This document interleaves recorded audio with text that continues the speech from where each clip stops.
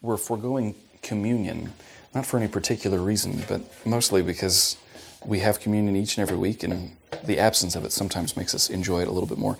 Likewise, some folks really get uncomfortable with tithing at Christmas time, and just in case you invited a friend who wouldn't be comfortable with that, we will tithe, but the baskets are over there, and we're not going to make that a part of the service. And so I'm just going to pray, and we're going to read some scripture and talk about what it might say to us this evening. Lord Jesus, we are grateful that you spoke so long ago through so many different prophets. And God, we pray that you might speak to us this evening. God, that you would unleash and unlock something in each and every one of us. You came, O Lord, once upon a time on a silent night, and we ask that you would come into each and every one of our lives, that you would be born in us anew.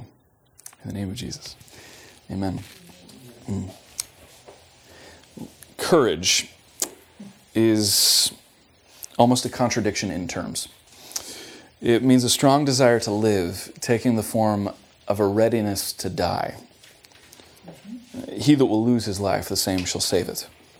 It's not a piece of mysticism for saints and heroes. It's a piece of everyday advice for police officers and mountaineers. He can only get away from death by continually stepping within an inch of it. A soldier surrounded by enemies, if he is to cut his way out, needs to combine a strong desire for living with a strange carelessness about dying. He must not merely cling to life, for then he will be a coward and will not escape. He must not merely wait for death, for then he will be a suicide and will not escape. He must seek his life in a spirit of furious indifference to it. He must desire life like water, yet drink death like wine.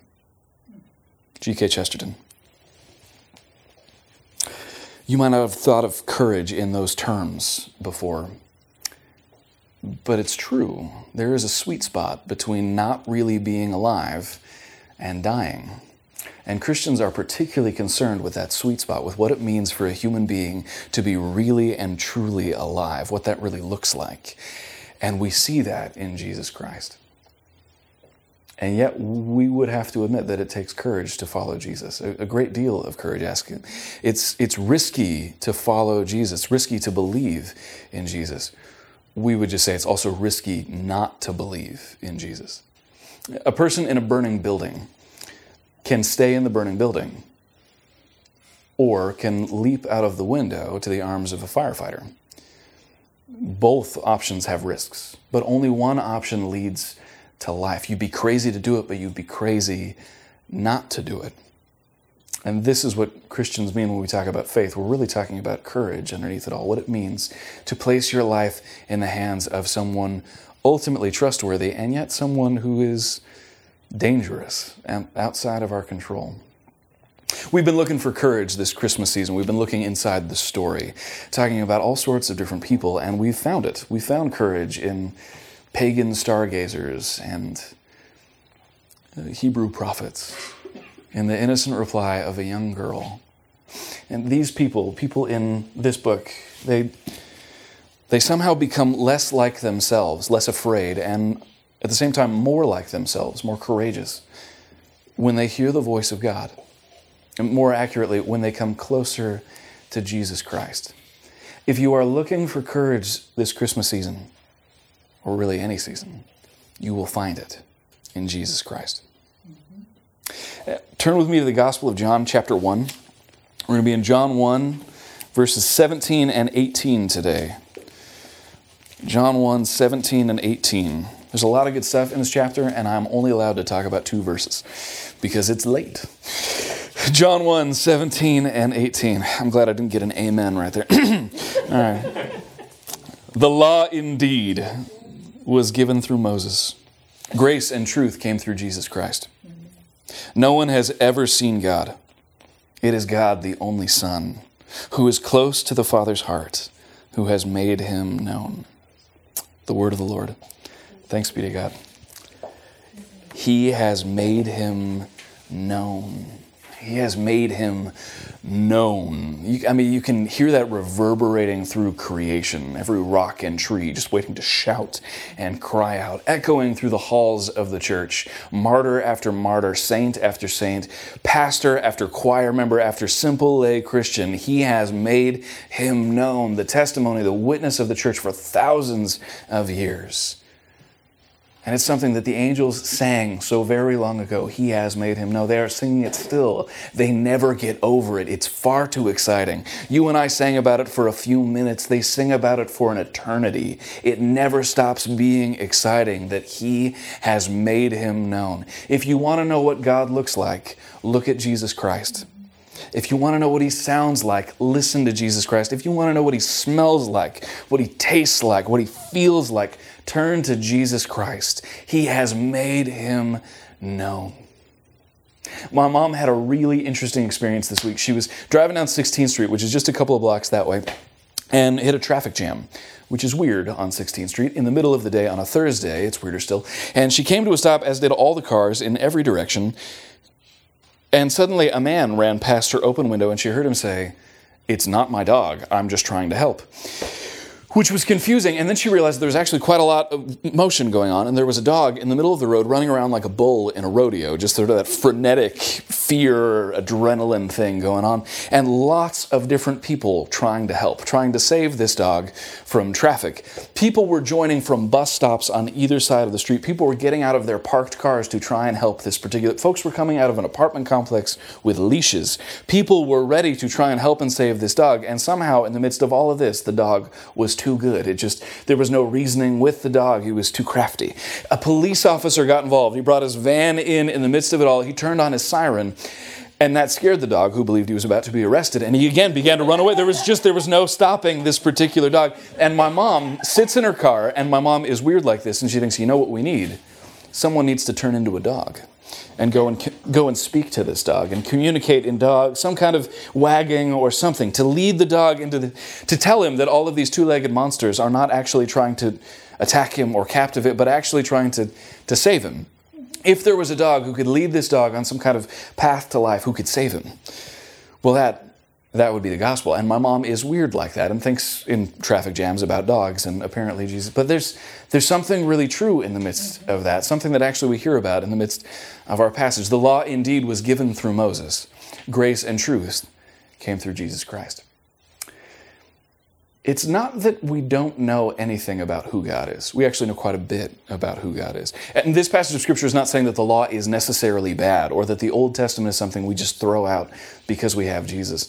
The Old Testament, the law, which is not just Moses and it's not just the first 5 books of the Bible, there is a lot there about what it means to be alive, what it means to be human. God has actually, the creator of human beings, set down an owner's manual on how to use a human body and what it really looks like to live your life in a particular way, and which way is the way to righteousness and joy and wholeness and happiness, how to live a life of wisdom, how to govern well.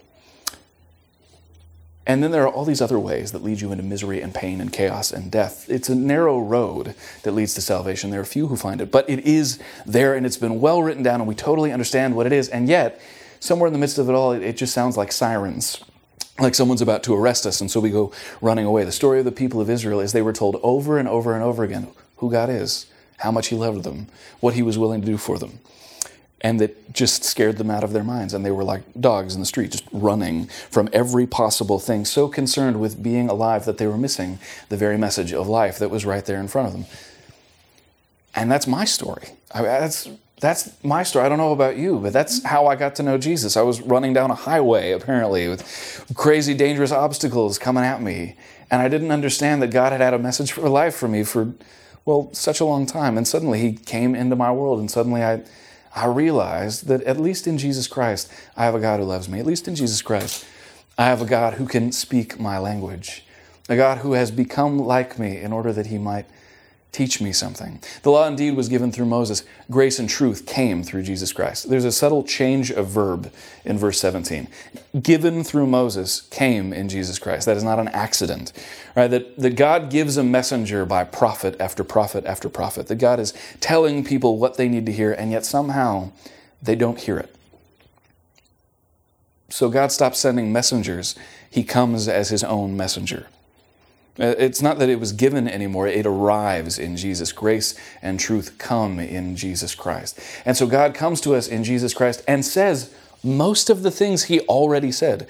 Unsurprisingly, God repeats himself repeatedly in the New Testament. We hear him quote verbatim from the Old Testament. And somehow when Jesus says it, we go, oh, that makes sense. I'm totally... And it's so weird. It's exactly the same thing, but there's something about Jesus that... It's as though he speaks our language, as though he's become like us, as though God somehow figured out exactly the right way to talk to us so that we would be able to hear what he's always been saying, grace and truth. That in Jesus Christ we hear the law and we hear exactly what it means to be a human being. And yet in Jesus it's not scary. It feels like this wonderful, amazing grace.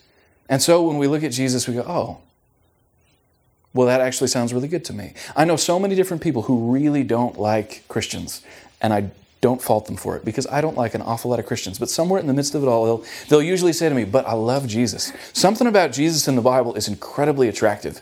There's just something about Jesus. He feels human, but he feels somehow more than human. Like the way a human has always been built to be. Exactly what I wish my life was like, what I hope I will become like at some point in time. There's something about Jesus that just always remains attractive, which we would absolutely believe. Because we are sure that in Jesus Christ, grace and truth have arrived on the scene. No one has ever seen God. It is God, the only Son, who is close to the Father's heart, who has made him known.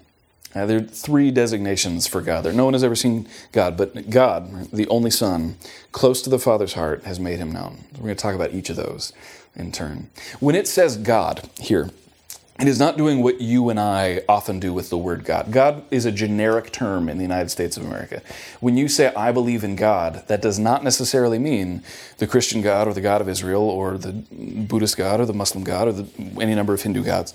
It's a generic term for some kind of higher power. The Bible does not use it as a generic term, ever. There's no genericness about God. Gods are generic. God is never generic. This is always the God of the Old Testament. This is always the God of Abraham, Isaac, and Jacob. The God who made promises to David. The God who speaks in fire and bushes and earthquakes and still small voices. This is the God we know. This is the God who knows us, who has saved us, who desperately wants a relationship with his people. That is just slowly going to fall down. So I'm just going to do this so we're not all waiting for that moment.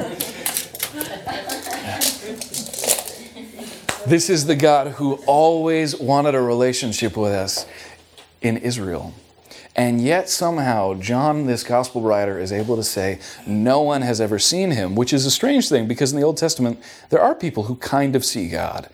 Isaiah has a vision of the Lord seated on the throne. The train of his temple fills, the train of his robe fills the temple with glory.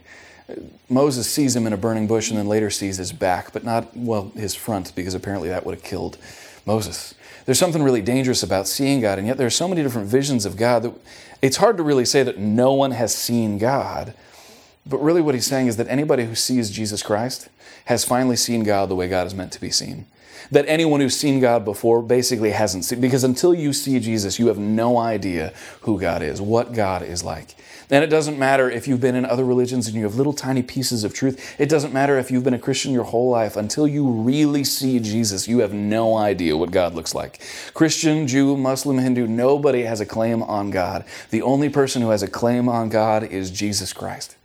And when you look at him, you start to understand who God is. The God that we already met in the Old Testament, but somehow we've seen him in a brand new way. Other New Testament writers will say things like, he is the image of the invisible God, the firstborn of all creation, for in him the fullness of God was pleased to dwell. Early creeds of the church say he was true God of true God, light from light, God from God, very God of very God, over and over and over again. But the church doesn't really know what to do with that, because the God of the Old Testament, there's only one of them. And yet in Jesus, and this is a really tricky thing. It's a really tricky thing that in Jesus Christ we seem to meet God, and yet Jesus is also related to God, which brings us to the second word in that verse. It is God, the only Son. That word in Greek is a tricky word. It's not actually only son, though that's a really good translation. Really literally, monogenes, only begotten, would be the most literal way you could bring that about. And I'm going to quote C.S. Lewis a little, or paraphrase him a little bit here. We don't use the word begotten very much in our time, or beget. We use give birth to, which is what women do. But to beget or to begot somebody, or to be begotten, is to become the father of someone, or to become the son or child of a father. It's a useful word. We kind of know what it means, but we often don't use it in our time. There's a difference between begetting and making, and it's a very important difference. God, in the very beginning, makes human beings. He makes them in His image and after His likeness. It's a very good thing that God does. But because God makes us, we are not the same thing as God. We're not children of God in the same way that the Son of God is. We're more like a really good statue or a remarkable work of art, but not really God, right? Human beings, we beget human beings, not koalas. No matter how hard we try, you will never produce a koala. Right? Beavers beget beavers. Birds beget eggs, which become birds. But a bird makes a nest, and beavers make dams, and human beings make tables, and koalas make robots, or really impressive luxury. I don't know what koalas make, but I'm sure they make something. Koalas beget koalas, but koalas do not make, right? You see where I'm going with this. God in Jesus Christ, well, God in the Son of God, begets God. It's a very, very carefully chosen word. If God begets God, the thing that God begets would also be God, in the same way that human beings beget other human beings. But for God to beget God, well, the thing that God begets would also be God, which would mean that it has no beginning or ending, that it would be infinite, that it would in fact still be the same as God.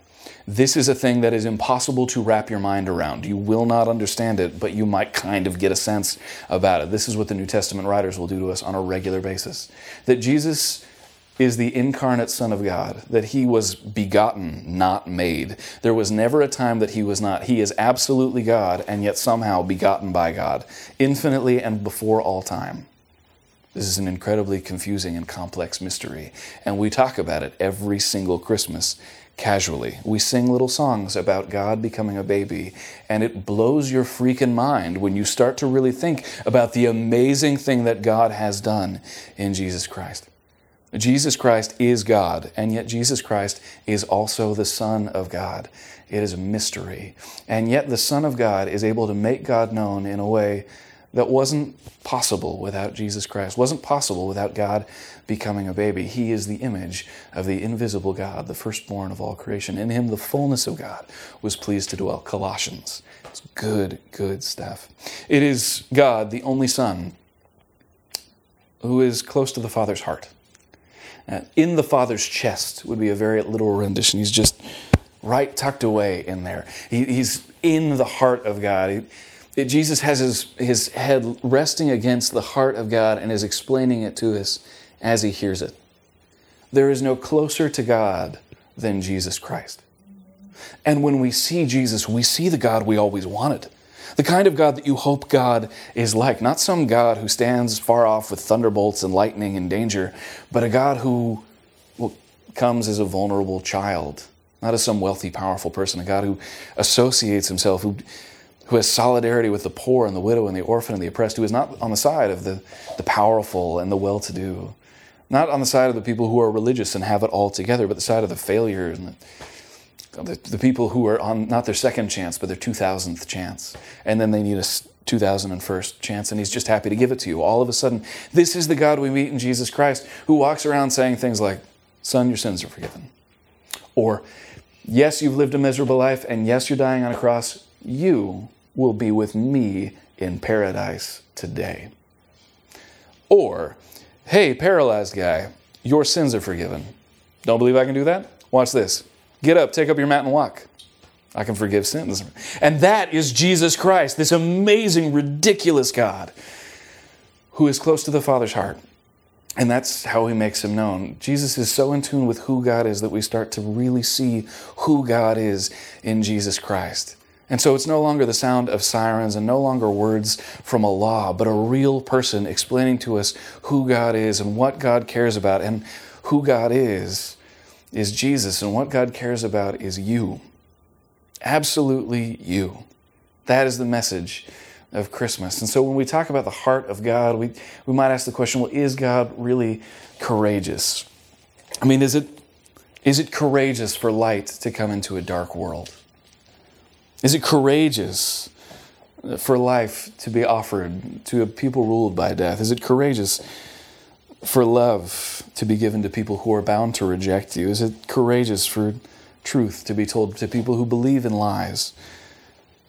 For good to be done to those who would do evil to you? To forgive those who would wrong you? Is it courageous to give your life as a ransom for many? Is it courageous to give your son's life as a ransom for other people's children? Is it courageous to bring good news to people who love bad news? Is it courageous to give up power? Yes. And we see that courage in Jesus Christ. We see who God is in Jesus Christ. He has made him known. He made him known thousands of years ago when he came as a child. He makes him known even now to anyone and everyone who bothers to listen to him. And the more you get to know Jesus, the closer you get to the heart of God. The more in tune you get with who God is. And that is what will make you courageous. Would you pray with me? Lord Jesus, we thank you that you have made yourself known, that you have revealed true God to us. And we pray, God, that we might come to understand this mystery, that you love us so much you would come and die for us, that you love us so much you would live for us and tell us how to live, that you love us so much you would be raised from the dead, that you might lead us into a brand new kind of life. Lord, we are like dogs running around in the street. And every message you try and send us sounds like sirens or yelling. And suddenly we see you in the flesh in front of us. We pray, God, that we might follow you and not wander back into traffic. In the name of Jesus, amen. Well, my friends, we are on both the fourth and fifth Sunday of Advent. And we remember on this day that really the peace came into the world, even though it's a world that lacks peace. And that joy comes into the world, even though our world is so often filled with sorrow and darkness. That hope has come into the world, even though we are so desperate for hope. That love has come into the world, even though we are such a hateful people so very often. See, John tells us earlier in this same chapter that in the beginning was the Word, and the Word was with God. The Word was God. He was in the beginning with God. Through him all things came into being, and without him not one thing came into being. What has come into being in him was life, and the life was the true light of human beings.